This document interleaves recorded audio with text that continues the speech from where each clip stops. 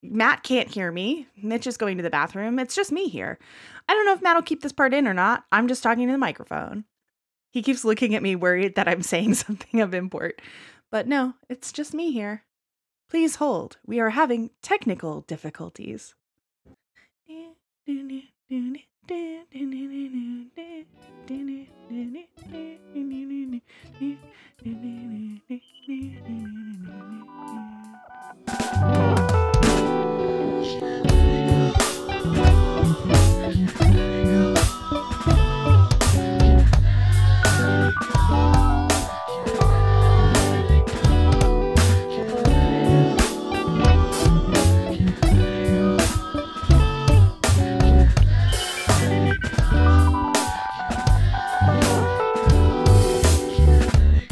Welcome to Can't Let It Go, the show about the things that are stuck in our heads. My name is Matt. I use he, him pronouns. I'm AC. I use they, them pronouns. I am Mitch. I use he, him pronouns. Wow. This is AC and I's friend Mitch, who we have talked about on the show at least twice that I can think of. A podcast guest. I know I got a name check in the video essays episode, and so did my partner Allison, and that was a delight.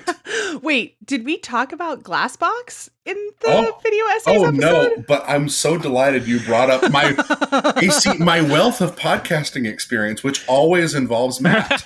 That's actually true. That's Mitch delightful. and I in college ran a terrible podcast that no one should listen to.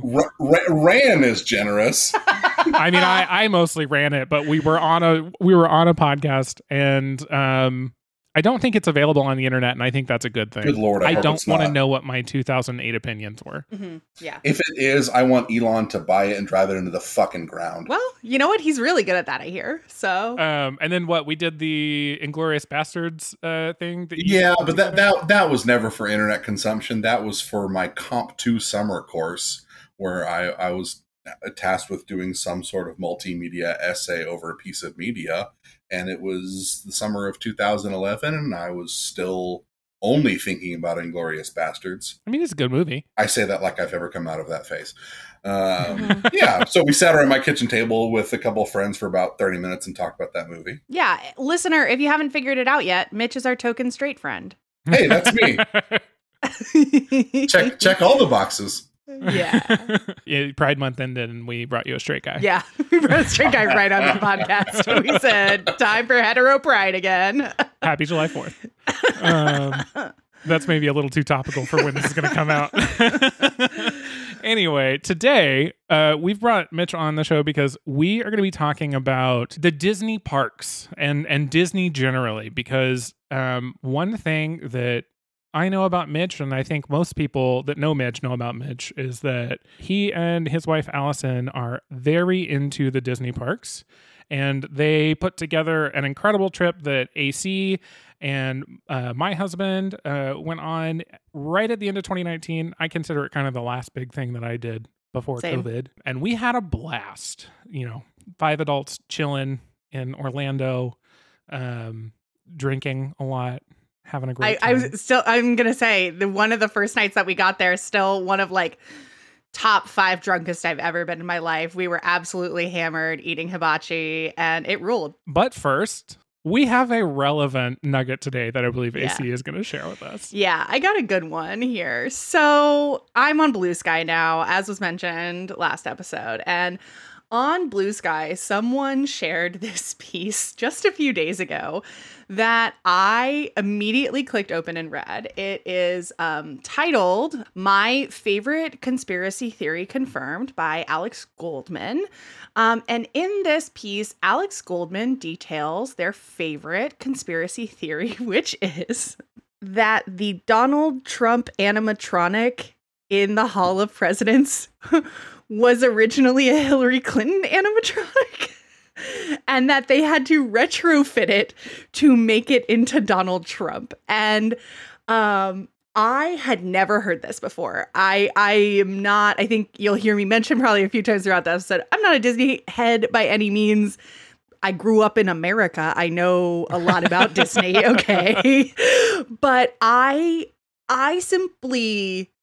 think I blacked out when I read this, and I came to and I remembered that I'd read it again, and it's incredible. I think Alex also went viral on Twitter, and someone DM'd them and like confirmed this conspiracy theory. It's like a one random person sending them a message, and they disclaim that in the piece. But yeah, Mitch, you made a very excited face when I mentioned this. Do you believe this conspiracy theory? Mitch was fist pumping. I 100% believe this conspiracy theory, AC. I first heard about this some weeks ago over social media. I have been to and watched the show at the Hall of Presidents since the Donald Trump animatronic has been unveiled, and I recently saw a rather detailed, for TikTok's standards, TikTok about this very theory. And what you're referring to is that the Twitter user Alex Goldman tweeted about this theory originally, and then reportedly, after this original tweet was deleted, an anonymous person claiming to be a Disney Imagineer, and boy, I'm going to use the word Imagineer a lot today, slid per Gizmodo, slid into his DMs confirming said theory. And man, look up the photo if you haven't already. I bet you have. It's in the liner notes. Yeah. We'll put the link. Yeah. It's cooldudezone.substack.com. Look up a photo of the Donald Trump animatronic at the Hall of Presidents, and those are some prominent cheekbones, y'all. Yeah, I have to say that like one of the most damning pieces of evidence is just the facial structure at all, right? Like you look at it and it's like, that's not quite right. And like, I know that like animatronics, they don't always get it exactly right, but like the redacted animatronic in Pirates of the Caribbean ride looks exactly like him, right? Or at least like has the general vibe of like it would be doing the Imagineers a disservice to not expect them to get greater accuracy to a current sitting president with a very recognizable physical set of features as Donald Trump. They're very good at it. And I have to continually point to specifically the cheekbones. Yeah. Which are very prominent on Hillary. Eye shape, generally. It really seems credible that they spent months developing a Hillary Clinton animatronic. And then, I don't know, around early November 2016, felt the need to change course, but did not, for whatever reason, feel the freedom financially to start from square one, and rather just converted the work they had been doing. I 100% believe this. So two things. One, the thing that confirms it for me without this anonymous source is the photo of the updated one since they put Biden in it. Yes. Which is, it looks like him. It looks like Donald Trump. Like Correct. the one that they have now put there looks like Donald Trump. So I also want to know where the hidden like Hillary Trump like animatronic went. Two, this is Alex Goldman, the host of the now defunct Reply All. I just want to call that out. I did not figure that out. I did not put that together. Holy shit. Okay, Worlds Collide. I loved that podcast, RIP. Yeah. I also, I think that this sentence in it is so funny, right? The attraction closed for 6 months after Joe Biden's inauguration, and when it reopened, eagle-eyed Disney fanatics noticed that the Trump animatronic appears to have been fixed to look less like a Donald Trump mask hastily stretched over Hillary Clinton's skull. I will say, I last saw the Hall of Presidents show in November of 2022, and we didn't sit that close, and I didn't really get that close look at it. I was mostly cowering in horror as all the presidents in order of the presidencies introduced themselves by name, and then as soon as President Trump introduced himself, good 40 to 50% of the crowd whooped and hollered in a way that was not happening for literally any other president. And I just... Don't they claim to love Lincoln? Dear listener, I am also a licensed attorney and teacher of American history. I was actually just about to ask, Mitch, how many times have you seen the Hall of Presidents show? Relatively few, to be honest, Stacey. I didn't, as it might surprise you, not have that much interest in it as a child.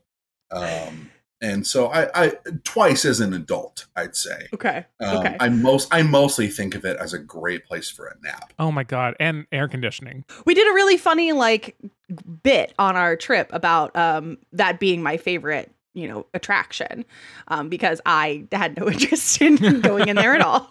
So I mean, it's, what is it? The Carousel of Progress is the other creepy one. we did that one. We did that one. Okay. All right. So this is where we want to diverge, because that holds a very special place in my heart. Okay. I also learned in this piece by Alex Goldman that there used to be an Ellen DeGeneres ride. There what? So I would like to talk right now about all three of the things we've mentioned in the last 20 seconds. I want to talk about the sort of connection of the Hall of Presidents and Carousel of Progress with Walt Disney himself. And I want to talk about Ellen DeGeneres. Go on. Which is a sentence. Happy Pride, y'all. I think we're getting into the main topic. So what I want to say to folks, get us back on track, Matt, is that normally we come into these episodes with extensive notes. And I will say, I have no visibility at all into what Mitch is about to talk about. This is his show, so he's gonna take us down topics that he wants to go down, however prepared or not prepared he is, and I am thrilled. So I don't know, Mitch, let's get into it. Tell me about how Ellen DeGeneres and Carousel of Progress. I'd love to tell you I had an outline Google Doc, but I've been having useless, wonderful conversations with Matt and AC for years, and I am counting on that same rhythm finding hold. So briefly, I want to tell you about what that Ellen DeGeneres business was, because I've been on it once. Wow. Before it died. And I will tell you what it is now. And then I want to talk about Walt and those attractions. So there used to be an attraction at Epcot. It's not an original attraction. I don't know how long it was around. My guess is, based on the personalities surrounding it, mid to late 90s is when it came around. That's my guess. Epcot opened in the early 80s. It was called Ellen's Energy Adventure. And because the original purpose of the park of Epcot was what the Imagineers called edutainment, education and entertainment. A lot of the attractions were meant to have some sort of educational flair to them. This one was about energy, and specifically the source of fossil fuels, because we're all good little capitalists, and we all need to learn where our wonderful hydrocarbons come from. And so it was a moving ride. You sat in a very, very large car that was not on a track. Oh, here comes my dog into the room. It was not on a track, but it was on a car with wheels that went through a large warehouse with tile floors, and you went in and around animatronic dinosaurs, and you learned about the dinosaur period and how dinosaur fossils are ultimately our source of hydrocarbons. And it was hosted by Ellen DeGeneres and her sidekick, one Bill Nye. That was not a thing I expected. Bill. Pause for effect. Y'all, it was lame. It sounds like it. It was not good. You have video projection screens of Ellen creeping in and around the bushes around the Brachiosaurus and making jokes about that era. And it was in 2014. Alice and I were on our honeymoon, in case you had any remaining questions about me. And we were just trying to kill time in Epcot, truly. And so we're like, well, whatever, let's go on this. And yeah, that was that. That building now hosts the greatest roller coaster I've ever ridden in my life, which is Guardians of the Galaxy. Guardians of the Galaxy Cosmic Rewind, which is new, and I rode once in November, and it rules. Hell yeah. This Ellen DeGeneres ride reminds me, what was that ride that we went on that was us going through people growing plants and food? AC, you loved it. That was my favorite one. I don't remember what that was called, but it sounds like that, but way more boring than that was. AC, you or me? You go ahead. Okay. You're referring to Living with the Land. This is another ride in Epcot, which is another gem of Walt Disney edutainment. It's a slow-moving boat ride, all indoors, where the first part of it is scenes of natural environments and how our human civilization interplays with natural climate and natural resources to sustain our living. And then after you get through all that, you get to ride through active real life greenhouses that are growing all sorts of flowers and trees and fruits and vegetables. And it's actually really sick. And farming, sustainably farming fish, which are many and almost all of these herbs and veggies and fruits and fish are served in Walt Disney World restaurants. And it's super tight. Aside from being sponsored by some of the largest corporate brands in America, it was otherwise my favorite ride. But it really rules. It was really, I think, a very refreshing change of pace for me, a nerd. I guess, like, you know, Mitch is a nerd in a different way. Right. But me, a nerd about plants, to be able to be like, wow, a ride just for me, it feels like. I will say the one thing that I do not care for in Living with the Land is the prairie diorama. It's very triggering for me. I guess we also could have mentioned how Living with the Land is very much U.S. government propaganda also, but that's fine. Oh, yeah. There's a whole lot of like big agriculture propaganda in there without a doubt. Yeah. Well, and I think, like, it's worth noting, I looked up the Ellen DeGeneres ride as you were chatting about it, right? That ride was sponsored by Exxon, right? And, like, Living with the Land is sponsored by, like, Kraft and Chiquita Bananas, right? Mm-hmm. So there are, and I think Nestle also, right? Okay, so, like, on the one hand, Nestle is sponsoring Living with the Land, which is a really cool look at, like, how sustainable farming can work. And on the other hand, they're stealing water from your rivers and lakes, bottling it, and selling it to you for $1, and it would otherwise be free. That continues the Disney Parks' very proud tradition of partnering with corporations for specifically for sponsoring attractions.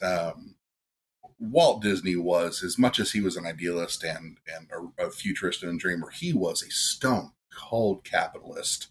And as much as he, oh my God, as much as he hated money and trying to haggle for money and dealing with those struggles of the company, he had no shame about partnering with corporations, mainly to use their money to get some of his stuff built. So much to the fact that I was going to make a joke and decided to look it up instead because it sounded like a thing the Disney company might do. And I found out that there used to be a ride that was presented by the Monsanto company. Yes. Yeah. Yes.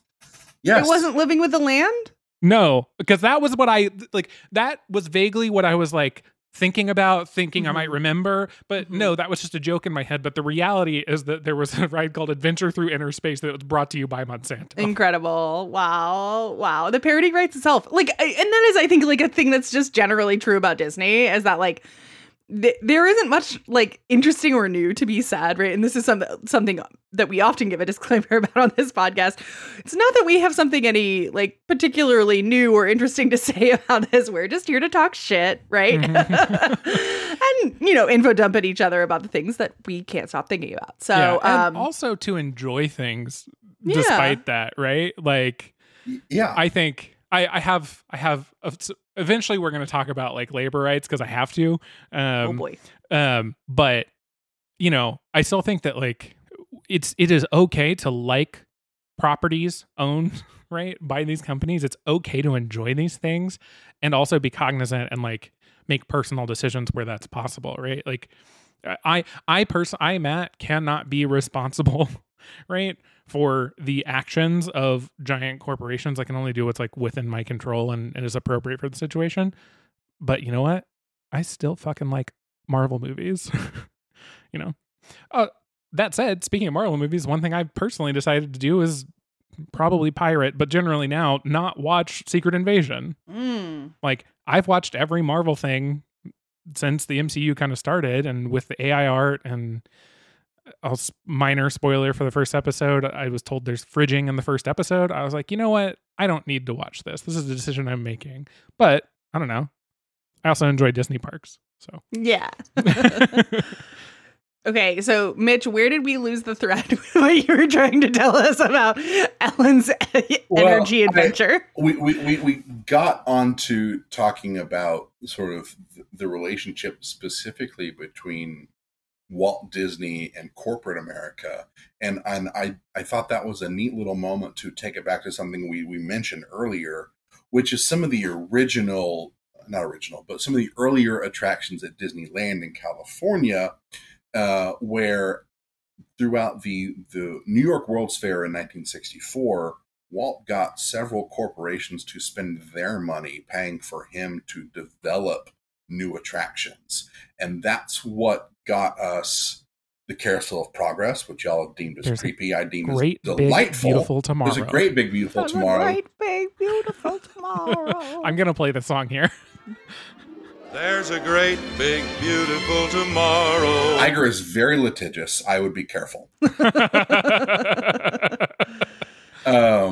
I have a great deal of affection for the Carousel of Progress, but it was sponsored by General Electric.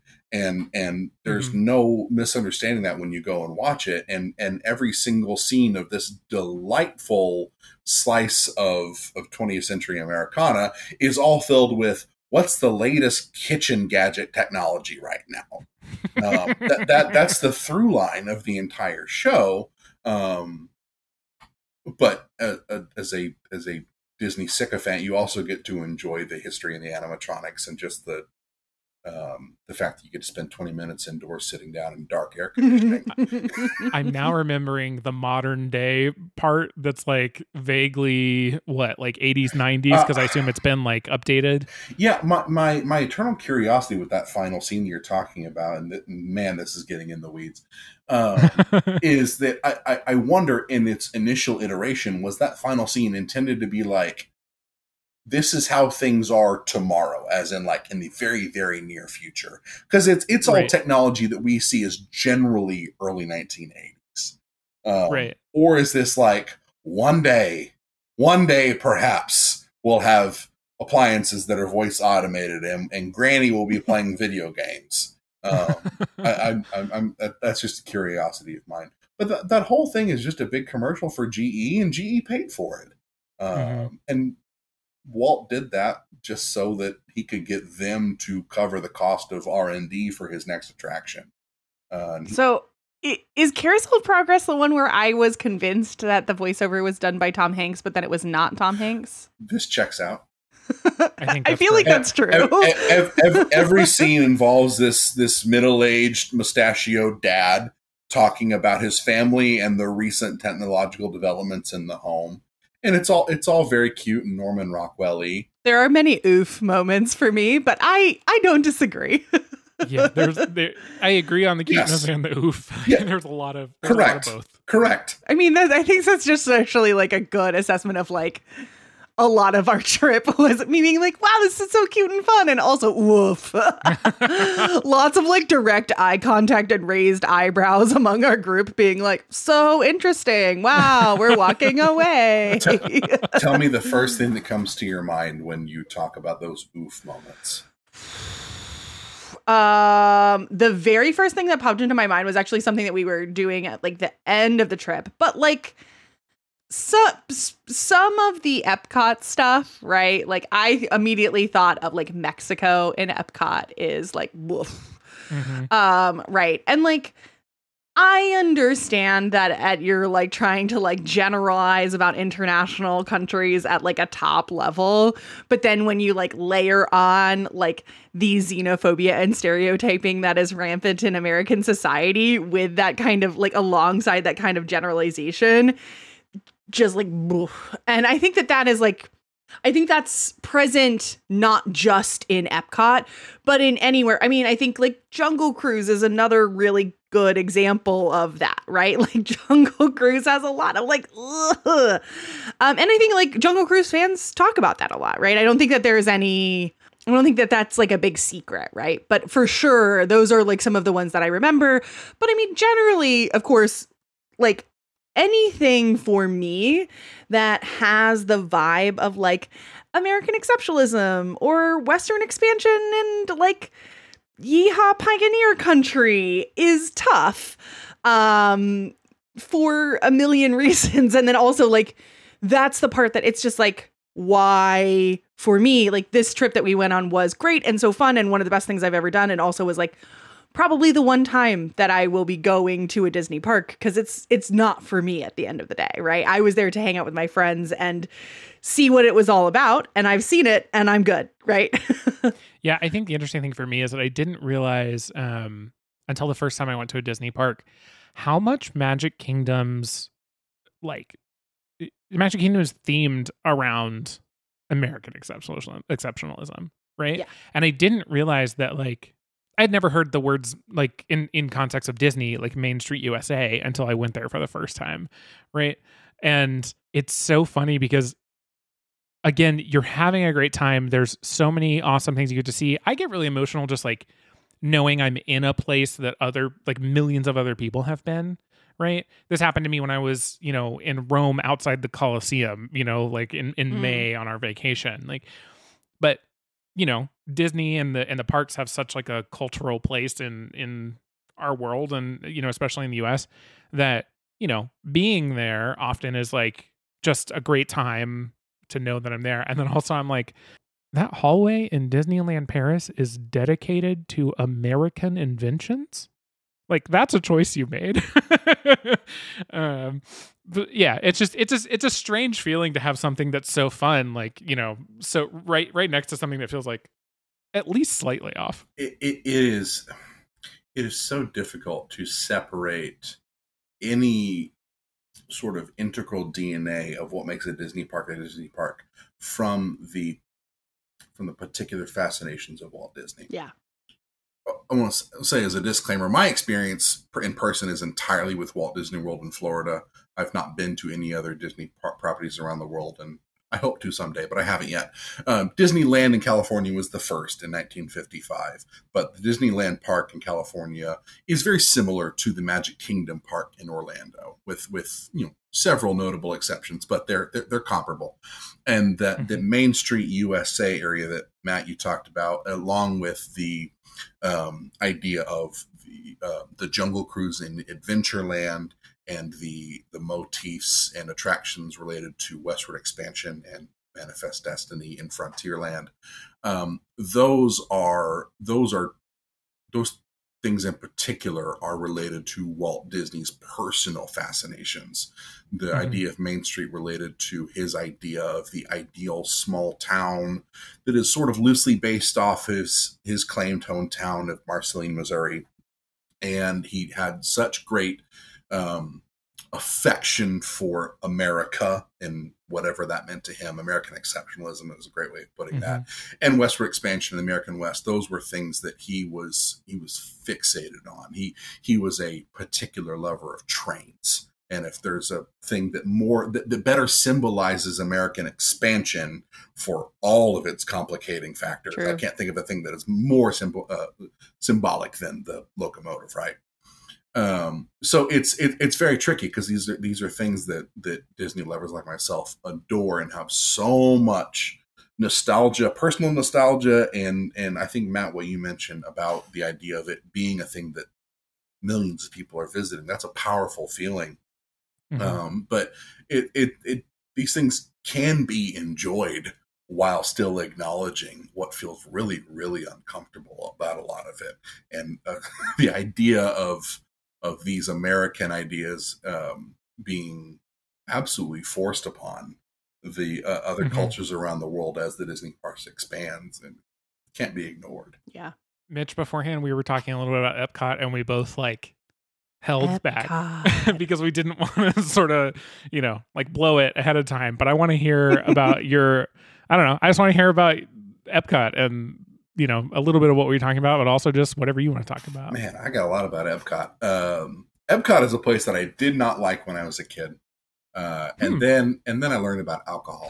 Yeah, it really does feel like Epcot is made for adults, not for kids. So Epcot, for those who are rather unfamiliar, I recently listened to y'all's episode about video essays, and you cited a YouTube video essayist that goes under the username Defunctland, and I watched one of those videos related to Walt's vision of Epcot. Walt Disney died before Epcot ever began construction. Mm-hmm.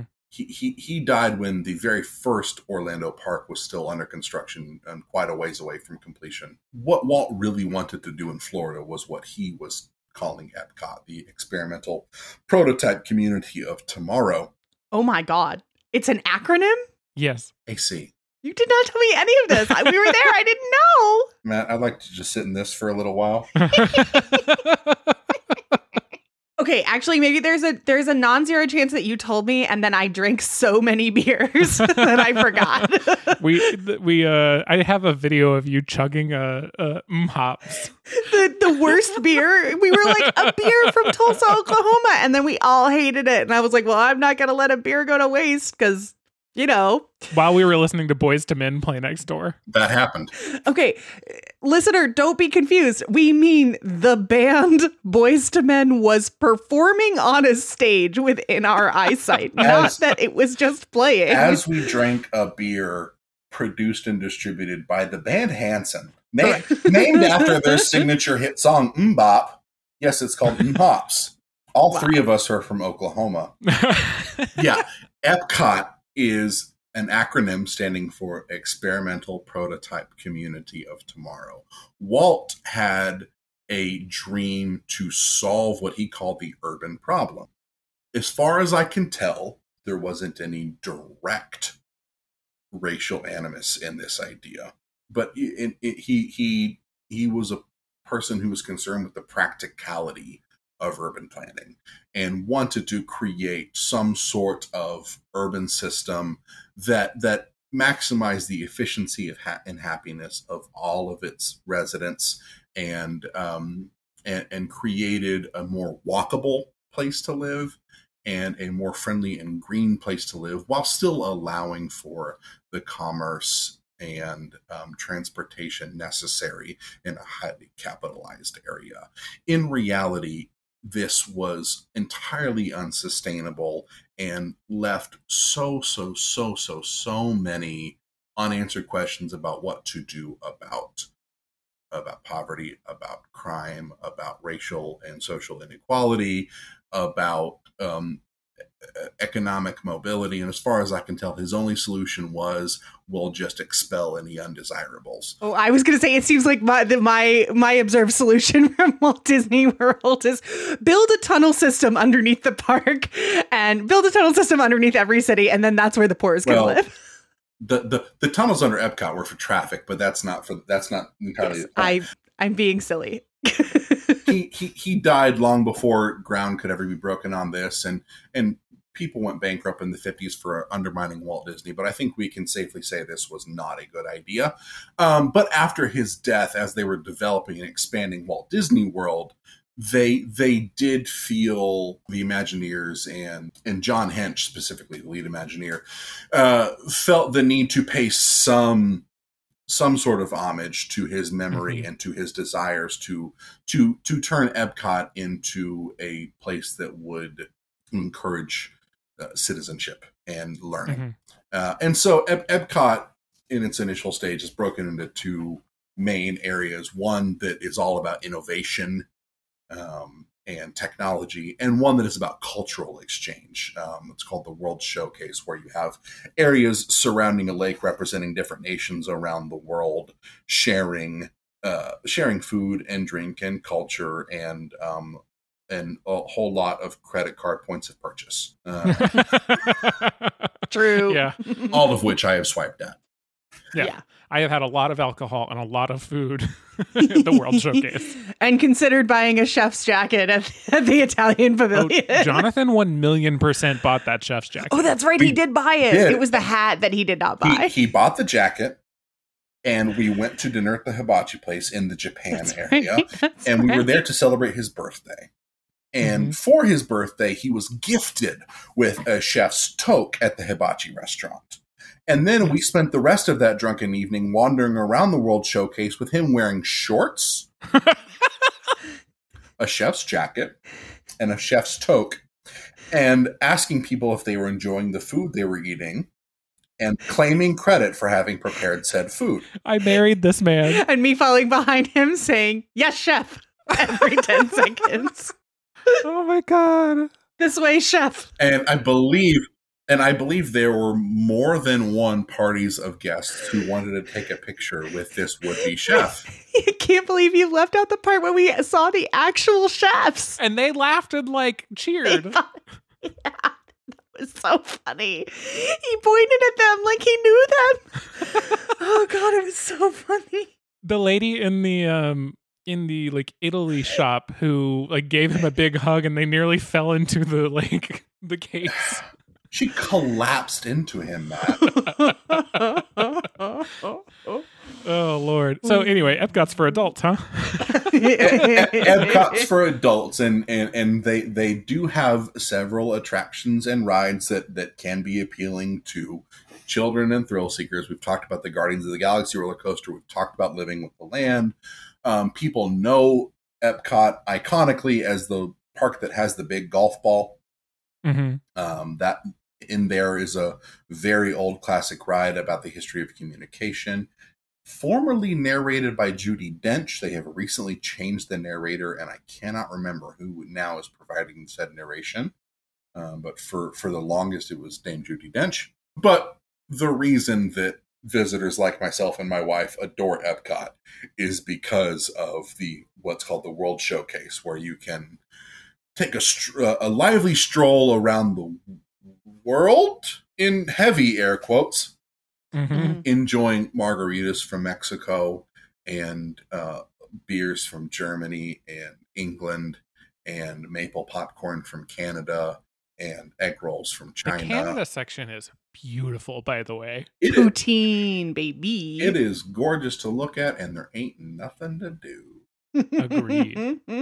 So something that I find interesting about you talked about like Walt's vision for it, which was this very strange, maybe Randian experience. But it has become something I think that we enjoy, clearly, right? But I also think it's like becoming something that's like a little different than what it was in the past. Again, you talked about the Guardians of the Galaxy ride. I think that's kind of a part of a major shift. I don't know. I just think there's something there about like what it was meant to be, what it has been, what it is now, and what it's becoming. That's interesting. You know, I expect that there is still quite a lot of interest and dedication among the Imagineers to maintain the spirit of what Epcot has always been. But there is also a very, very clear philosophy among executives and creatives at Disney. And this transcends different executive administrations, whether it's Michael Eisner or Bob Iger, even all the way back to Walt and Roy Disney, that these parks specifically, nothing is sacred. Nothing is untouchable. Nothing is immune to evolution and development. Disneyland opened in 1955. They had an area in that park called Tomorrowland, where the whole idea was the technology, the transportation, and communication of the future. As you well know, in 4 years, the idea of what the future of technology is can change rapidly. And what seemed like the horizon now seems like the distant, distant past. So 4 years after they opened Disneyland, they had to completely reimagine Tomorrowland and add new attractions because what they had dreamed of as the future was now obsolete and outdated. This was an idea that Walt called plussing. Oh, interesting. I didn't know there was an name for it. This philosophy has permeated the Disney parks ever since. That he said that as long as imagination exists, Disneyland will never be completed. It's the opposite of negging. Oh my God. That was delayed, but I had to say it. I was waiting. I didn't want to interrupt you right No, away. it's outstanding. This philosophy specifically has never truly gone away. There have been periods of belt tightening. There have been periods of austerity. There have been periods where the parks have been run by merchandise executives and not creative executives. But the idea that these things can always be improved is ever present. And the latest thing we're seeing at Epcot specifically is the emergence of using intellectual property. Interesting. Mm-hmm. Epcot used to be a park free of Disney film and television and merchandising IP.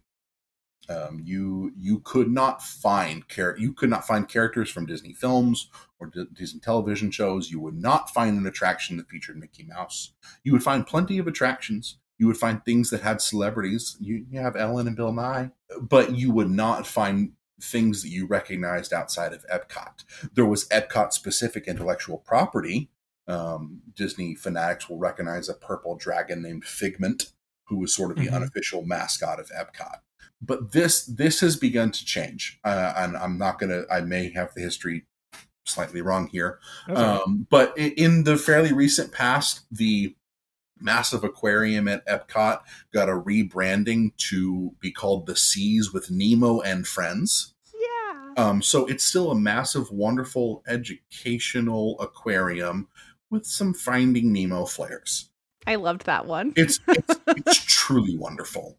Because they have not lost any of the wonders. If you're just an aquarium head and you want to go see some jellyfish or some sea turtles or some sharks or some manatees, that's all there. Plus, you can go to a cute show where you can talk to Crush. Dude, You should never miss that if you ever go. It's a great time. I honestly don't know if it's really popular on TikTok or if my For You page has just really latched on to the fact that I want it. Okay, it's me. Great. It's the For You page. I will always sit through it because it is truly for me. It's not the only use of that technology at Disney World. They also use it at Magic Kingdom for a Monsters Incorporated themed comedy show, which I really enjoy. But it seems to me that the performers, the scare floor, right? Laugh floor. Yeah. Laugh floor. Yeah. Okay. The conceit is at the end of Monsters Inc. they figure out that, that's right. that laugh provides more power than scream. That's right. So they've opened a comedy club. Yeah. It's adorable, truly. The performers I find they're typically quicker and funnier with Crush. But yeah, it's great. So the aquarium is the first example I can think of, and I think it was probably among the earliest. But in addition to that, they have just opened a Ratatouille themed ride at the France Pavilion in Epcot, which I believe they premiered in France at the Paris Park. The Guardians of the Galaxy themed roller coaster. They are currently under construction on a Moana themed area that, as far as I can tell, is going to be a beautiful garden that features water in a very evocative way. These are simply things that would not have existed in Epcot 15, 20 years ago. There's an incredibly popular Frozen themed ride in the Norway Pavilion that's actually really cool. So yeah, there was a really long line, I think, when we were there, and we ended up going on it. Regularly one of the longer lines you're going to have at Disney World. It's like a lot of the longer line rides. I don't think it's worth what you typically have to wait for it, but it's pretty good. I've been on the Ratatouille ride in Paris. It's fun. The restaurant is below average. Interesting. But I mean, there are certainly rides at Epcot and IP at Epcot that I enjoy. And I believe that's where you and John met Baymax. Yeah, it is. But for my family, the true appeal of Epcot is the World Showcase, the food and drink, the shopping, and the general atmosphere. Whether this is actually realized, I'm not sure, but the general atmosphere of cultural exchange. There is, and this has been largely disrupted because of COVID, and I truly don't know what the state of it is right now. But at least before COVID, what you could get around the World Showcase at Epcot was that in each of the discrete pavilions, that's the name they give to the areas dedicated to each nation, the employees in each of those discrete pavilions would be nationals of the country they're represented. If you went to the Morocco pavilion, all of the employees at the restaurants and shops would be visiting nationals from Morocco on a special visa cultural exchange program. There is a specific statutory device for this kind of cultural exchange that Disney had Congress push through. Sorry, just gonna interrupt and say, we need very intense immigration reform in this country, and this fucking corporation just said, here's some money, give us immigration reform for the things that we need. We want the ability to bring in whoever we want. We want to bring in people from France to work at our wine counters in France because we want our American tourists to feel like they're getting an authentic French experience when they are in Kissimmee, Florida. That is 100% what's Meanwhile, happened. the fastest way you can become a U.S. citizen is to marry someone, and that takes 5-6 years at the fastest. Matthew, Ask me if I've been through it before. Is the status podcast still available for streaming and download? You can still stream and download it. It just, I'm not making it anymore, and I don't really ever want to touch it again. But yes, Status Podcast is a show that I made for 2 years. So cut this out if you like, but if you would like more and wonderful insight on the status of relationships and immigration in this country, please check out the wonderful Status Podcast. That said, it does create a really, really inviting environment to eat and drink and shop and spend your money. I fancy myself a very, very casual student of language. I don't speak any other languages fluently, but I really enjoy learning about language. And so I get a little thrill after getting my beer handed to me and saying, "Danke, auf Wiedersehen." And that truly is I believe what was in mind when this type of scheme was developed. Yeah, it was early August 2014 when I went to Epcot for the first time. And who's the choral group in the American Pavilion? What's their name? It's the Voices of Liberty. That sounds correct. Mitch and I have done like choral stuff together for a long time, or did in the past. We're not students of the ocean organism of choral. We have experience in choirs. Yes, correct. We've been in choirs together, and the Voices of Liberty, despite that really off name personally, are some of the most consistently incredible singers that I think I have ever heard in real life. Like, I went, I think, with our friend Elisa, I believe. If not, it was our friend Elizabeth, who we've also mentioned on the show several times, and heard them. And I just remember, like, we were sitting on the floor and they were doing their thing, and this lady hit this one note. And while she's hitting this note that's absolutely insane, I'm also like, wait, this is a moment when everyone else can kind of relax. And no one was relaxed, and they were nailing it and looking like it was flawless. Like, wow. Like, just like it was the easiest thing in the world. And it, like, some of the best singing that I have, like, ever experienced in real life. Anyway, that's just a random thing about Epcot that I love. The despair that I feel when I walk into that building and I hear them singing, and I can tell that they're at the very end of their set. They are truly, truly tremendous musicians that do wonderful work. I know a lot of them are in the same, we're going deep on like a cappella and choral stuff at the moment, but I know a lot of them outside of work are in the same like local singing group. I don't want to misspeak, but I believe, yeah, I can't find it, so I'm not going to say it, but there's a group I'm thinking of. It's Voces 8, I believe. It looks to be it. I've heard of them. The group consists of several performers of the Voices of Liberty. Voctive, that's what it is, not Voces 8. I would love to know more about the general culture of professional performers, primarily singers and dancers living in Central Florida. Mm-hmm. They employ an army of artists. I don't know the details about the conditions of their employment and the quality of their compensation. I imagine it's rather exploitive, but they always are the utmost in professional and the utmost in quality. Mm-hmm. When I was 14, my high school choir went to Walt Disney World to perform as part of some festival. And I don't know anything about the festival itself, and it must have not been anything good because we were not a good high school choir. It must have been if you apply and pay your $800, you're in. But the highlight of that trip for me was that we got to go what they call at Disney World backstage. got to go places where the park and resort guests don't get to go, to one of their rehearsal spaces, and learn choreography and learn music from a full-time Disney cast member who at the beginning of our rehearsal session sang Go the Distance from Hercules. And I felt something in that moment. You felt God in this I Chili's. felt God in that particular Chili's.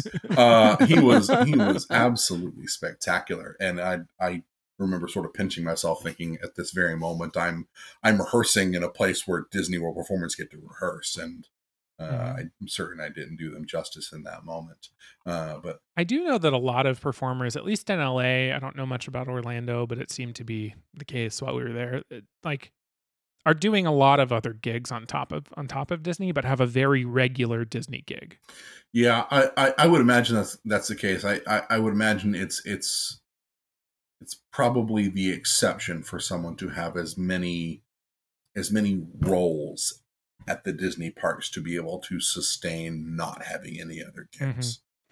You mentioned labor, and I just wanted to like talk about it. So I've been like alluding to the fact that I went to Disneyland Paris in May, which was an awesome thing. And I think we didn't know, or we wouldn't have gone, was that cast members at Disneyland Paris are currently actively striking for better pay and better benefits. And the day we were there, we happened to choose the other park to go to in the morning and completely missed the demonstration outside the front of their Magic Kingdom. And one of the groups specifically that is demonstrating are the performers. So if you are to find yourself at Disneyland Paris, you would notice that a lot of the parades get shut down, right? Because performers are not there. A lot of the shows get canceled or delayed. That is one country that is dealing with a lot of mistreatment of workers currently. Not that we don't deal with that here in the US, but a lot of people in France are, speaking up and demonstrating for the rights in that way. But I would imagine the company that is basically forcing these workers to stand up for themselves and to demonstrate probably has some shit going on back home too, especially with all the power that they've seemed to swing around in Florida against DeSantis and whatnot. It wouldn't surprise me if some of that went the other way. I also know that a bunch of our friends have worked in the parks, do work in the parks, have worked in other areas of Disney, and at least hope that the people we know are being treated well or have the opportunity to stand up for themselves if they're not. This is a company notorious for putting NDAs in front of their employees. Mm-hmm. So there's, I'm certain, a whole lot that we're just not able to get, at least for a given period of time. Mm-hmm. Yeah. Would you like to change topics entirely? Go for it. Great. Perfect. No segue, just let's topic jump. I want to talk about the fucking Star Wars hotel. Oh, there's a hotel? Oh, the immersive experience thing. The you check in, you get your lightsaber Correct. stuff. Yeah. I have so many feelings about this, but I want to hear it from you first. Great. Okay. So the next thing I wanted to bring up was this wonderful thing called the Star Wars Galactic Star Cruiser. That is the official brand name title for what is colloquially referred to as the Star Wars Hotel. Mm-hmm. It opened somewhere circa 2019, around the same time as Star Wars Galaxy's Edge opened.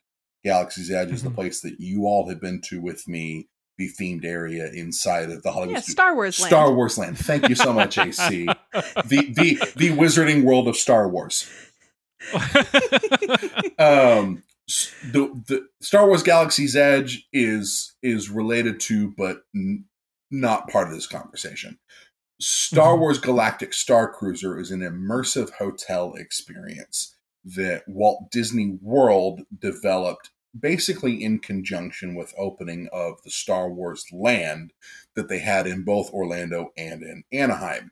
And it was a 2-night hotel experience that was intended to be entirely basically live action role-playing immersive, where you are role-playing as though you're taking a luxury cruise on a on an intergalactic cruise ship in the Star Wars universe, where all of the hotel's employees were in character at all times, and you did not have a window to the Central Florida exterior in your room. You had a monitor supported window to outer space next to your outside of your room. And your 2-night stay was populated by activities and missions within your hotel, but also excursions to the planet of Batuu, aka Disney's Hollywood Studios Park and Star Wars Land. They announced they are going to close at the end of September of this year. This is news to AC. I believe it opened in late 2020, by the way. Okay. So the reason I know this is because I was very hype on the idea of Galactic Star Cruiser. The concept of like an immersive hotel experience and an IP that I'm hype on sounds actually really cool to me. Yes. I know it sounds really nerdy to people. Yes. I don't care. That sounds really rad. The fact that it was like $3,000 to $5,000 for 2 days. Oh, where'd you get that discount? How much was it? I'm hearing starting at 4, really.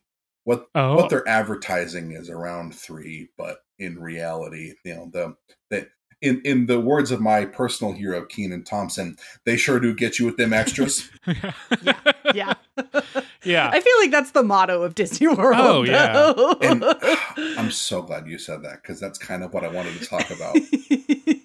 So first, I want to be clear about what exactly you're getting for your money. They advertised it as a 2-night, 3-day experience. From what I can tell, the actual experience when you're in the resort or in the Star Cruiser will in fact, I'll give them the credit of name checking the vessel when you're on board the Halcyon. The performers and the theming and the activities and the food and everything was, as far as I can tell, absolutely top notch. And I have no reason to believe otherwise. I've watched several videos about it. It looks incredible. They should get Dolores to go there. You know, Dolores from HR. Have you guys seen these videos? Do you know what I'm talking about? She's she's a cosplayer. She goes to Comic-Con. I've seen this. An HR representative with the Empire, and she goes around giving people tickets. It's so funny. I have seen this. She has like a whole bit about anybody in a Mandalorian getup being like, I'm writing you up for bringing your child to work again. We've been over this. You can't bring your kid to work. I've been delighted by this. Yes, thank you for reminding me of that. Anyway, they should bring her to the Star Wars hotel to make it more popular again. As far as I can tell, the experience itself is absolutely spectacular. That Disney knocked it out of the park when it comes to the quality of the immersive experience. However, it was marketed as 3 days, 2 nights. Here's day 1.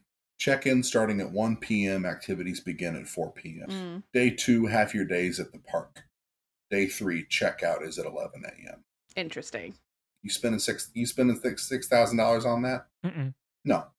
Let me tell you what else you could get for $6,000. An entire week with park passes every single day at a Disney moderate or deluxe hotel. Oh, I was going to say a multi-city trip to Europe, but that's just because that's what I'm pricing out right now. That too, and there's of course so many wonderful and necessary things you can buy for $6,000. Sure. The conversations that my family has had is we only get to go to Disney World every couple of years, 2 to 3 years ish. That is less frequently than we want to go. But when we can manage to have the time off and money saved up to go, what are we going to do? Spend 5 nights at a good hotel and go to all the parks? Or spend 2 nights at one hotel and spend half a day at one park? Yeah. So my theory is that Disney finally found the thing that customers didn't want to pay for. Yeah. Or, I mean, I think there's also something to be said for like if it opened in 2020, like people's bottom lines have just changed in the last several years. Like, I think that sounds like something I would love to pay for. I just don't have $5,000 to pay for that, right? Like, I think like the economics of it comes down to it, because I think what it sounds like is like the hardcore fans who were able to afford it did get to do that, right? And did have these great experiences, right? But the bottom line is that for the majority of this country, the last 3 years have radically shifted our paychecks and how we choose to spend our money, and like where we see value in the things that we choose to do, the ways that we spend our time, and what we care about in terms of experience. And like, I think that there's an overall shift to quantity of quality time, right? If that makes sense. It's like it's not about just the quantity either, right? Like in what you're saying, Mitch, of like the quantity of like the difference of 5 or 6 days at the parks. It is also about like, that is the choices between a 2-day family vacation and a 6-day family vacation. And you would rather spend more time with your family getting to do things that make you feel like you are having fun, connected family time, right? And so I think that that's like also an unignorable part of like why it sounds like to me like that just doesn't, the average American doesn't have that kind of cash right now. I strongly agree. And I think that I don't know how this would have succeeded had the opening not relatively coincided with the onset of the pandemic. The Star Cruise is the best example of this, but I think there's a larger thing going on here, which is that right before COVID, Disney had a transition of who their CEO was, and Bob Chapek, who had been the head of Disney Parks, took over for Bob Iger because the CEO has to be named Bob. Listener, my dad is a CEO named Bob. And you too could one day be a CEO named Bob. Mitch, you should dream if big. Anybody would hire me. But the Bob Chapek time at the head of the Disney Corporation was open to much criticism, and especially with Disney Parks, while trying to recover from COVID, financially from COVID, I should say, was marked by nickel and diming, a lot of which I think is worthy criticism. And the company has since been handed back over to Bob Iger, who seems to be reveling in his power while scrambling again to find a successor. And so a lot of things went poorly with the parks since 2020, as can entirely be expected. If you want more information on that, please go watch the Fast Pass video essay that Matt cited in the video essays episode. I think that the entire Fast Pass thing is emblematic of the financial reaching about that Disney has done recently. Yeah, I'd love to talk about that in a second, because I know that you've experienced a new system, but I just have 2 thoughts on Star Wars. One is to finish up. I've said many times, I've watched several videos of the Star Cruiser, totally with you on price. The thing that it sounds like they did well, and that it doesn't surprise me that they did well, was the story, was the immersive nature of it. That is what I love so much about Galaxy's Edge, right? Getting to walk into a planet in the Star Wars universe, and like Rey jumped in one of our pictures. You know what I mean? Like, like it's cheesy. There's an entire story. Right. There's a whole story. There's a 2-day literal rotating story that starts in the morning one day and ends in a big show at like 6:30 p.m. the next night. Right. And there's like a lead character of the park that you can meet and run into. And like the things, not necessarily on the rides, but like the experience around it kind of shift and change throughout that 48 hours. There's whole like shows that happen, you know, every other day. I walked up on one of, you know, some like Empire folks like coming out of a spaceship, right? And Kylo Ren being there, and just seeing some incredible acting to imply force powers. It is Mitch is holding up a Coca-Cola bottle from Galaxy's Edge, and it is such an incredible time. It doesn't surprise me that that is what they got right about that experience. Earlier we were talking about a little bit, and this is the second thing I want to mention, was that a lot of the parks generally have a sense of something incredible, something that is really, really gripping and enjoyable, and also something that feels a little bit off, So whether it's Frontierland, and the stuff that we've talked about, westward expansion, etc., or in this case, for me, and for I think I've seen a lot of people recently, as like people have started to realize like, oh, Disney's an option, right? I can go back. Is the shop in Galaxy's Edge that sells space Nazi memorabilia, basically. Yeah. And I have seen that get brought up by, people that I don't think of as like, people that think too deeply about it. I think we've talked about Andor. We talked about this shop on the Andor episode, but like at least my online friends, right, who really enjoyed Andor, who I was talking about Andor about, or talking about Andor with when it came out, the ones that, have since been to the parks and talked about it have like pointed out that shop as being like, this feels like the thing that is wrong about this place. Yeah. Like buying costumes with not quite swastikas, I don't know, feels weird. And it feels like the kind of thing that, I don't know, they don't always get it wrong, but is like a common story in Disney parks where like there's something really incredible to enjoy and then like this little taste of something off. Yeah, I think my favorite parts of the parks when we were there was like the parts that felt like fully somewhere else, right? The parts that I struggled with the most were Frontierland, or like things that like felt like too close to a very sanitized version of the reality that I was familiar with. And the most fun parts were the parts that transported me to somewhere else entirely, right? Like absolutely, it was so fun in the area in Hollywood Studios where it's like the Muppet Studios, right? And like I guess that's close to reality, but I also know that that's like not actually what like a Hollywood lot feels like in the same way that they portray it, and feels like you're on a movie set in a way that feels fantastical, right? Like those are my favorites. And then also, right, obviously I talked quite a bit in the Andor episode about how much that aspect of it draws me out of it. And so it's very interesting. So I think I don't want to like elaborate on that, because certainly you can go back and listen to our Andor episode to hear all of my feelings and Matt's feelings. I do also, Mitch, want to hear more about this new Fast Pass, whatever it is they're calling it now. And then I don't think we can make it out of this episode. We have to talk about Splash Mountain. So, as a way of offering an option for guests who are planning ahead to not skip, but experience shorter wait times for popular attractions, Disney has gone through all kinds of iterations of what we will call a Fast Pass system. Once again, for more information, see Defunct Land. I've seen a few different iterations of this system personally. The one that is in existence now is wildly confusing and unwieldy. And to my ultimate disappointment, more costly financially.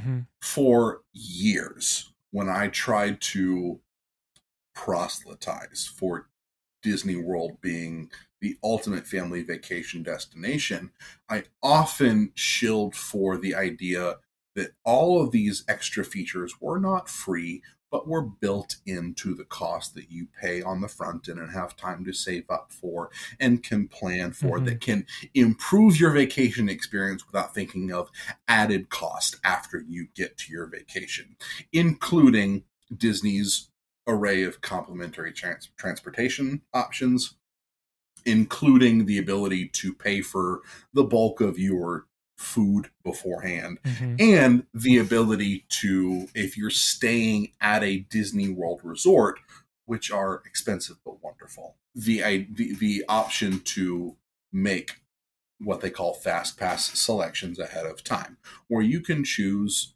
some weeks in advance a small selection of rides that you want to wait in shorter lines for, where you pick a return time throughout the day, an hour-long window, where if you show up to that attraction during that window, your line is significantly shorter. We're talking the difference between an hour and 10 minutes. That used to be a complimentary feature for all Disney park guests, and you had earlier access to it if you were staying at a resort. Earlier, AC and I were talking about how the pandemic has resulted in some unpopular changes, specifically in the terms of requiring more guest spending. And this is a really good example of that. Sometime last calendar year, sometime in 2022, they introduced a new system where the very word Fast Pass was extinct. And what used to be called the Fast Pass line, aka the shorter line, was now called the Lightning Lane. Cool, it's a rebrand. We love a rebrand. Disney loves a rebrand. But the trick was what had to be done to gain access to the Lightning Lane. For most individuals, that meant paying on a daily basis for a product called Genie Plus. Disney really gets in the weeds of its own branding here. Let me tell you, as someone who really has a pretty good grasp on these things, it had me for a little while. As someone who's currently wearing a Mickey Mouse ears hat with a little tail coming out between the ears. Listener, yeah. I'm wearing Mickey ears in the moment. They were purchased on Thanksgiving Day at Disney's Animal Kingdom 2022. Genie Plus was a daily purchased product that you could buy starting at 7 a.m. Eastern on the day you intended to use it, that gave you the ability to access reservations for Lightning Lanes throughout the day. What does that mean? Access reservations. So you log on at 7 in the morning. So anytime before 7 a.m., anytime between midnight and 7 a.m., you could get on your My Disney Experience app, their all-inclusive app, which, by the way, has gotten pretty fucking good as far as all the things it offers and how functional it is. Mm-hmm. You could log onto your app and you could purchase for you and, if you wish, your entire vacationing party on an individual basis, on an a la carte per person purchase basis, the service of Genie Plus for that upcoming park day. For how many US dollars? Oh, that varied. Based on like traffic and whatnot? Based on how popular your park was, based on how many attractions that park had, based on how many people they expected the park were expected to be at the park that particular day. The advertising and blogs said, between $12 to $15 per day. In my experience, it was about $25 to $30 per person. But if you purchased Genie Plus, starting at 7 a.m., you could, on your app, look at the different attractions available, whatever park you plan to visit that day, and you could begin to make Lightning Lane reservations for whichever members of your party you preferred. But you could only make one Lightning Lane reservation at a time. This Lightning Lane reservation gave you the ability to arrive at that attraction within a window of 1 hour somewhere throughout your day. Could be any point throughout the day. And during that window, you would have access to the Lightning Lane line, just as if you had a Fast Pass in the previous system. But you could only make an additional Lightning Lane reservation if and when you redeemed your existing Lightning Lane reservation, or by the time that 2 hours had passed since you made the first reservation. Oh my God. Do your heads hurt yet? Is it gonna get more complicated? The thing I thought you were going to say was I couldn't make the second one until like the window had gone up. But the fact that it's until it's 2 hours since you booked, that is impossible to remember. I didn't get a grasp on the 2 hour thing until most of the way through our most recent Disney trip, where I felt like I had failed my entire party, which was a substantial party. So I have to stay up after midnight on every day of this vacation? The ability to purchase your Genie Plus for the following day begins at midnight. Basically, as soon as that calendar date begins, you can purchase the service. But you've got that 7 hours between the ability to purchase and 7 a.m. Okay. At 7 a.m., at that point, you may begin reserving your selections, but only one at a time. Okay, so I just have to wake up. I have to wake up before 7. Correct. To purchase my Genie Plus for the day. and then manage all of the rides. And if you're not a morning person, I'm so sorry. You're not riding anything in less than 30 minutes. Yeah, I am not a morning person. This sounds like it blows. I feel like you guys worked and were so nice to me our whole trip. I also am not a morning person, and you guys were so nice to help me wake up early, and I would be terrible at this. And I'm so grateful that this was not an obstacle that we had during our last trip. Because honestly, for my wife and I, who are really, really dedicated Disney park goers, the 7 a.m. thing is not an inconvenience. I am usually awake at or before 6 a.m. on any day I intend to go to the park, because we are usually there at or near the time the park is opening, and I like to have time to have coffee and stretch and not be rushed in the morning. But that is me. That is our style, and there's a whole fucking lot of people going on vacation at Walt Disney World. So no, it sounds like a full-time job at this point. May I complicate it? No, please don't. I knew you were going to say this, and I am already upset. But please. So the attractions that are available to be reserved in the Lightning Lane for when you buy the Genie Plus does not include every attraction at that park. In addition to... Why? Well, because money. No. At all 4 of the theme parks, and I shouldn't assume, possibly at both of the water parks. I've never been to either of the water parks there at Disney World, so I don't really know how they operate. So let's keep it at the theme parks. At all 4 of the theme parks, the 1 or 2 most in-demand attractions are not available on the Genie Plus service. So there's just you pay no. So let's take this out of hypothetical and let's use a real life example.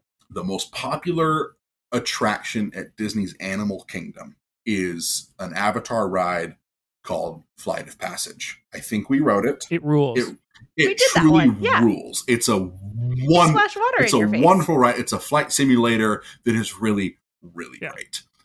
It is consistently the longest line at Walt Disney World. Fascinating. If you find a line there under 2 hours, good for you. I had no idea. Yeah. Wow. Well, we had good for James Cameron. And when we went, we had Fast Pass for under the old system. So our wait was 20 minutes. That ride would not be available under the Genie Plus system. You would not have any ability to get a Lightning Lane reservation if you bought Genie Plus. It is included in the category of what we call individual Lightning Lane selections, aka these are individual. You may purchase a Lightning Lane reservation for them a la carte if you choose. Also priced by demand? Yes, but it is not at the same price point as the Genie Plus. Here we're talking sort of $8 to $15. You may ride it free of charge, but if you want to not waste half your day riding it, shell out $15. Yikes! And get and that's not an exchange for getting in the line immediately. That's an exchange for being given a time at which you can show up to the ride and wait in a shorter line. And to be clear, the Fast Pass that I have enjoyed the most is the one where you walk up to a machine nearby the ride itself, get a ticket, and come back on the time it tells you, and that is free. And that's at Disneyland. That's in California. And that is an erstwhile system at Walt Disney World as well. When I was first introduced to Fast Pass, when I was in between the ages of like 10 to 16 years old, that's what they did. I first experienced a digital Fast Pass system when I was in my mid-20s, when you can make your Fast Pass selections digitally weeks before your trip, and you had your times already scheduled when you could go to those attractions at a given time. And that's what we did. Yeah. I like that fine, but that places a high premium on existing knowledge and an ability to plan your trip in detail ahead of time. Yeah, this has now really slid into place context for a video that I saw that I didn't really understand, where someone, as like a punishment for losing a fantasy football tournament, had to let Genie Plus decide their rides for the day. And I didn't understand why it was a punishment, and now suddenly I do. Yeah, they have an AI powered like itinerary suggestion machine that is just awful. It's just bad. That's probably what they're doing. Well, because they have to pretend that everything is equally good, right? Yeah, and they have to pretend that they can just throw up a suggested itinerary and it will make perfect sense given your mobility around the park and parade schedules and food schedules and nap schedules for your children. And yeah, no. It doesn't make any sense. It doesn't make any Terrible. sense. Out of necessity, my wife and I have found a way to make it work. I'll say, as being basically the heads of a family trip of 11 individuals last November, most of which were Disney casuals to novices. It was a nightmare. Mm-hmm. Terrible. All right. Speaking of terrible things, terrible but wonderful. I don't know. Let's talk Splash Mountain. Splash Mountain, baby. I don't even know where to start. Maybe the good place to start is like one of the best pictures of all of us on a ride together is from Splash Mountain from this trip. The only good ride photo we got? Where we're all in the same picture? Yeah. This is tangential and can absolutely be cut out, but that trip, I had an unlucky habit of my face being covered in every single ride photo. It was like a running joke. It was like in How I Met Your Mother, how Marshall's eyes are always closed. It was kind of like that. And Splash Mountain was one of the few good ones we got. Yeah, it's a great photo of all of us. You also got soaked, didn't you? Oh yeah, there's a really great photo. We'll include it in our notes. Yeah. The Splash Mountain warning is like, you may get wet. And I came off of the ride. I was in a spot on the car where, just because of how the weight was distributed in the car or wherever it was that I was seated, I got more water in the face than anyone else. I literally was drenched. There was not a single wet hair on my head. I was behind you and I was barely wet. Directly behind you. I'd like to tell you it's unpredictable.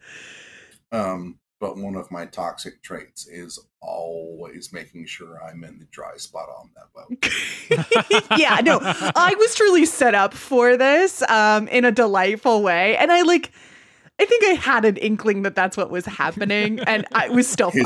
His head nods emphatically. I was a good... Yes, I was a good sport about it, I will say. There's a very funny picture of me thumbs upping with my glasses covered in water. You may get wet. Yeah, so I think okay, as someone who going to this Disney World trip, I'll get us started on this Splash Mountain conversation. As someone who going into this trip, didn't know that this existed in this way, right? I don't think that I really had a lot of context for Splash Mountain in terms of, I knew that it existed. I think I didn't realize the extent of it, and I didn't realize how much it would make me open my eyes wide in general surprise that this was still a ride in 2019 that they had not decided to retrofit yet. And I think we were there at the point that they had announced that they were going to be retrofitting it, but had they announced what the new theme would be? No, probably not. Okay. I believed at the time it was my last time riding Splash Mountain as it was. I remember you saying that. It closed down as in the form that we knew it, January of this year. Okay. Yeah. I think the other thing that we were really struck by, obviously there are the themes of coded racism that are very coded is maybe a strong word there. The ride is really it's really gay. Yeah. I was about to say, not only is it racist, it's also homoerotic. Very. I so badly want you to talk about this, but I want to interject quickly beforehand and tell you that I didn't catch any of this until I wrote it with y'all. Proceed. Well, we're so sorry for ruining your favorite ride, maybe. I know that it was a cherished one for you. There's many moments where people have limbs tied and butts exposed, and I'm specifically thinking it's a bear and a rabbit, right? So Brer Rabbit is your hero of the story, and this is heavy air quotes Oof. on. He's your protagonist. He's the protagonist. That's right. My AP Lit teacher would be proud. He's your protagonist, and he just wants to have a good time and go to his quote laughing place. And he is being hunted by the villain Brer Fox and his dim-witted sidekick Brer Bear. There's your basic structure. Right. Yeah. So Brer Fox and Bear are always trying to catch Brer Rabbit. Right. And there is a scene where Brer Bear is tied up in like vines with his ass showing. Right. Correct. And it is like lightly coded gay bondage porn. Once again, coded feels like too strong. There's one scene where Brer Bear is like caught in the briar patch and his butt is like hanging out, and like Brer Fox is like trying to push his butt like inward. But there's another scene earlier in the ride where Brer Bear has been caught in like a rope snare where his arms and legs are like caught up, and he's like trussed up like a Thanksgiving turkey. And his butt is just like hanging, like swaying freely towards the ground as though on some sort of swing kind of rig. Yep. Mitch, cover your ears. He's trussed up like a twink on Pride weekend. It's not just like the lightly coded racism. It's also like a ride based on Song of the South, and like Zippity Doodah is from that movie, which I did not understand until I went to Disney for the first time. Did not know that Zippity Doodah was for a very long time, basically throughout my childhood, sort of an unofficial theme song of Walt Disney World. Yeah. Yes. I've known that song my whole life before I ever knew anything about the film. Right. Yeah. I feel like there was a short of Zippity Doodah from something that I saw as a kid that was like a Disney short of some kind, and not as short in the sense that Pixar uses it, but either a clip on a video, or like something like an Adventures of Winnie the Pooh tape that had an intro or something. The scene from Song of the South in which that song appears is as far as all the things in that film that are gross. That particular scene can exist separately if you knew nothing else. Yeah. You knew nothing else about that project and that film. It's a rural black gentleman singing to a bluebird.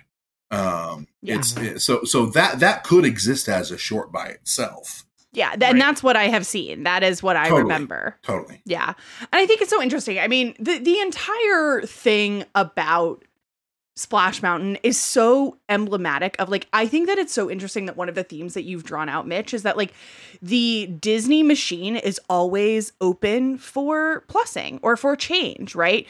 But I will say that there is something like interesting and insidious about a corporation that really only responds to it feels like they're, as much as they are willing to make changes and adjustments, they are not willing to make changes and adjustments that are truly like progressive before the culture is moving in that direction. I mean, think of the Hillary Clinton Donald Trump mask situation, right?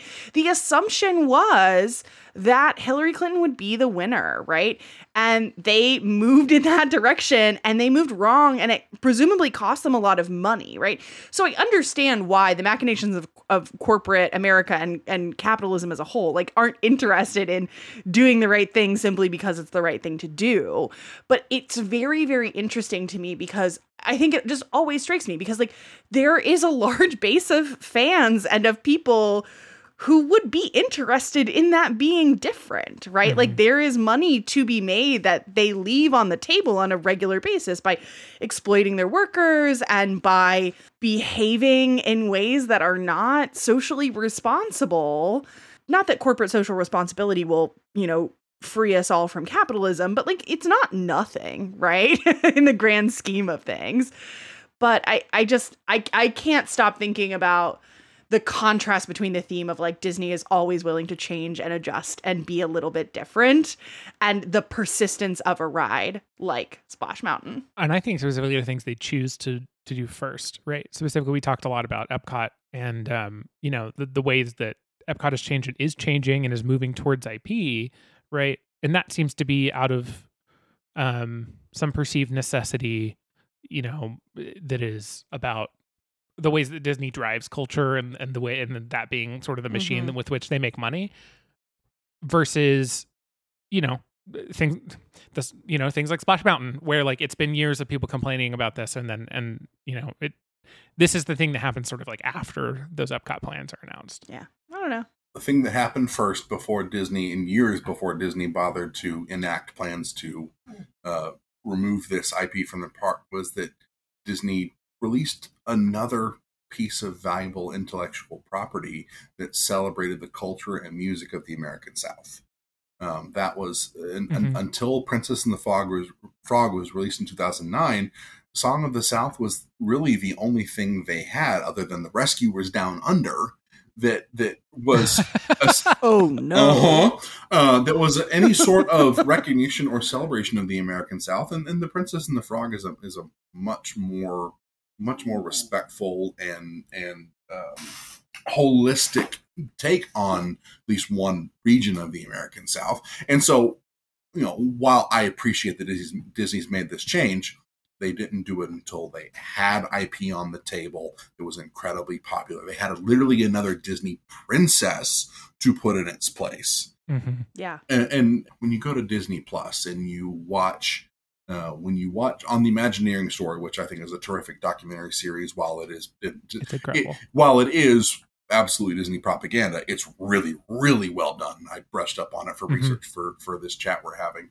When they talk about Splash Mountain, they narration by Angela Bassett only addresses Song of the South by saying a problematic film called Song of the South. Oof. And when you queue up a movie like Aladdin, there will be a disclaimer screen before the film starts that says that this film contains portrayals of cultures that is not flattering and is not the celebration of their diversity. I don't know exactly what the language is, but they include these disclaimers, which are all proper, and I'm grateful that they exist, but they only exist after the profit center is created. Yeah. It feels like less than the bare minimum after the fact, in like a way that is just not the way that I wish the world was. And this is our champion in the state of Florida, by the way. Yeah. No, don't say that. Please. Ouch, my feelings. Mitch, is there anything else that you wanted to make sure that you had talked about in regards to Disney World or wanted to, I don't know, say in response to our conversation? I want to say that I have a lot of criticisms for Walt Disney World and the Disney Corporation. I also unabashedly and unashamedly adore Walt Disney World. And I'm going there. The plan right now is twice within the next year and a half. So I want to be transparent about that I fully intend to spend my money and time there. And it is the source of a great deal of joy for my family. Yeah. I could spend just as much time talking about the stuff that I adore without caveat as the stuff that I think is worthy of really, really nuanced discussion. I was going to say, I think it's worth saying that, like, I also, without caveat, had a delightful time, like, on our trip. And I know that so much of that is, like, because of, like, the friendship that we share and, like, the magic that was made, if you will, right? But, like, that we got to... There are parts of me that really saw and acknowledged how special and magical it would have been for me, like if my family had been able to afford traveling to Disney World as a small kid. And I certainly got to experience some of that like magic and wonder and nostalgia as an adult, even when, the things that are hardest for me were less, I was able to put them out of my mind. And so I think that like I think about like getting to meet like the Stitch character and like getting to meet Sorcerer Mickey, right? Like these characters that played pivotal parts of my childhood, and that like that warm fuzzy place in my heart I still have for them, right? Was very like dear to me, and I'm glad that I got to do it. Mitch, what's one of the things that you love at Disney World without caveats? Is it the Winnie the Pooh ride? No, it's not. It is the Epcot Food and Wine Festival. Hell Oh, yeah. boy. I That's some good shit right there. I adore Epcot, and we're getting to the point where they've got a festival going on more days than they don't. But roughly every fall, they have a whole lot of food and alcohol from around the world. And the more you buy, the more checks you get to make in your passport booklet. And for a foodie, borderline alcoholic, and completist, it is wonderful. It is a great time. Also, the shopping in the Japanese area. Mm-hmm. Is the Japan one of shops my are favorite unmatched. parts. Unmatched. Yeah, it's one of my favorite parts just of the park. As a much more sincere answer, I and my wife and I absolutely adore actually and hypothetically planning a Disney trip. The Disney has made the process of preparing for your trip incredibly fun. Of picking your resort if you can manage to stay at one of the resorts, picking where you're going to eat, picking which parks you're going to go to, talking about how you're going to spend your days. My wife and I will throw out hypothetical prompts of how we would address a certain scenario in planning our Disney trip, and we will do road trips, just exchanging those kind of conversations. When the five of us were planning our trip, I just for the hell of it put together a PDF walking y'all through step by step how to get your package booked on the Disney website, just because I wanted to. It was great. Yeah. You're describing the fun of like deck building in playing Magic, right? Like this is the equivalent. Yeah, it's also the equivalent of building and running a character in a TTRPG game, which is what I do. So yeah. Well, then this is my D&D. Yeah. One of the D stands for Disney. Your diners, drive-ins, and dives. And we are rolling out. I truly love that exercise, and we'll do it even when we don't have a Disney trip upcoming. Well, this has been Diners, Drive-Ins, and Dives with Matt, AC, and Mitch. I think that brand is also taken. I don't know if they're as litigious. I can't imagine he's gotten where he's gotten without having at least a little bit of litigation in his body. Hey, that I think it's going to be the episode because I need to go eat dinner. Yeah. Hey, Mitch, do you want to be found online or would you like to be left alone? I'd be happy to be found online to the extent that Twitter still exists when this thing is released. You can find me at Mitch McGrew, MCGREW. I post awful things there. You can find me at the same handle on Instagram. Sweet. AC, where can people find you on the internet this time? This time you can find me still on Twitter somehow, twitter.com/acfachi. You can also find me on Blue Sky, acfachi.bluesky.app or .bsky.app. I'll get that URL right one of these days. If you search AC Fachi and you're on Blue Sky, you'll find them right there. I'm also on Blue Sky. Oh yeah, welcome to Blue Sky, Mitch. Blue Thank you. Everything's awful. You can find me at matthorton.live. It has all the things there. I don't think that's my Blue Sky. Should probably put that on there. Share the show with your friends. There's a very simple URL. It's can'tletitgo.gay. The way that podcasts grow is by sharing with people. You might hear other people ask you to review things. That's great. We'd love a review, but the way that, the show gets out there is by you telling your friends and your family. I want to thank Scout Wilkinson for our art. You can pay her at ko-fi.com/humblegoat whenever she has commissions open to make some art for you. And I want to thank my friend Ethan at Pragmatism on Twitter. I do not have an updated link for him in case he has moved somewhere else for making our music. And a big thanks to Mitch for being our first guest and being a part of this wonderful chaos that we're building here at Can't Let It Go. .gay. Yeah. Thank y'all so much for having me. I love the two of you so dearly, and excited to talk to you on recording or not, especially about things that an average person has no business knowing so much about. But if that is not the spirit of Can't Let It Go, I don't know what is. I think that is appropriate, and I will probably use it again. I think that's it, and we will talk to y'all next time. Talk to you next time.